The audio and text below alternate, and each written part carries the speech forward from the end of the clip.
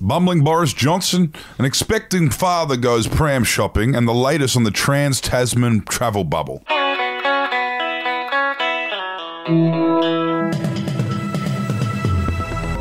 Hello, you are listening to the Batuta Advocates Daily News Bulletin. My name is Wendell Hussey. And my name's Clancy Overall. And this is our news wrap for Thursday, the 28th of January. We're coming out of the Budgie Smuggler booth as always. And we'll start off with an international story, which is about Britain realising the whole bumbling fool thing wasn't actually a gimmick. This comes as Boris Johnson, the 2019 UK election winner, struggles to curb the deadly coronavirus, which has killed the equivalent of a full MCG across all of Britain. As the UK becomes the first country in Europe to pass 100,000 coronavirus-related deaths, the people of Great Britain are coming to terms with the fact that the bumbling fool they elected might actually be a bumbling fool. Yeah, it turns out scruffy hair, scruffy appearance, the gaffes, the ill-prepared press conferences and briefings were actually not very good signs for someone you expect to lead in a crisis.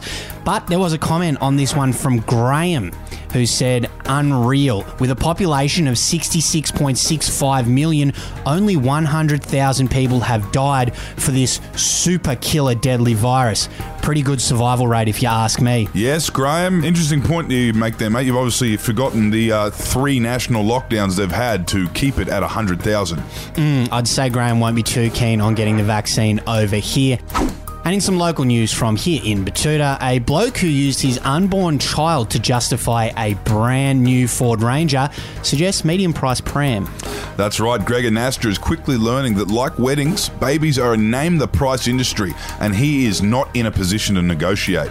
The man who just upgraded to a dual-cab Ford Ranger has been informed that a middle-of-the-range pram with 4 wheels and a bit of shade simply isn't going to cut it. So his planned camping, fishing and outdoor purchases are now on hold as he faces a prospect of picking up a pram with all the bells and whistles, which costs more than he would have ever imagined for a pram. Sounds like he'll have to keep those trips to BCF hidden for the next little while.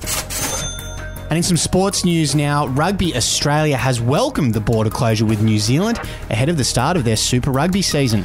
Yes, Rugby Australia CEO Rob Clark spoke to the media this morning in Sydney, where he explained that having no New Zealand teams in the Super Rugby this season could be just what Australia needs. He says without New Zealand teams in the Super Rugby competition, Australian teams are a much better chance of chalking up a couple wins here and there. Given the standard of our Super Rugby teams over recent years, though, you just never know.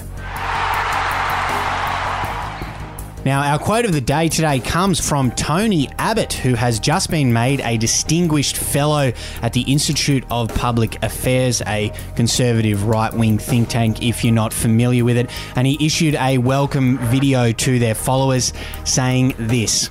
If we are disappointed or frustrated with our politics, and at different times, most of us are, what's needed is to rebuild and to strengthen our culture and to renew our sense of what's Australia's best self.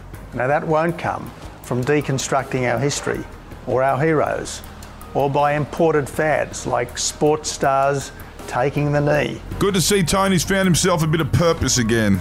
Nothing says comfortably well-off white boomer more than basing your entire identity around the culture wars, I reckon. Yeah, he'll give it his all, Tony, and if he doesn't, the blurry dark forces who want to destroy our culture and our way of life, or what he perceives as our culture and our way of life, will keep on coming. Anyway, that is the Batuta Advocates Daily News Bulletin for today. Thanks for tuning in. Have a great day, and we'll talk to you again on Friday, the end of a short week. See you later. Hooroo.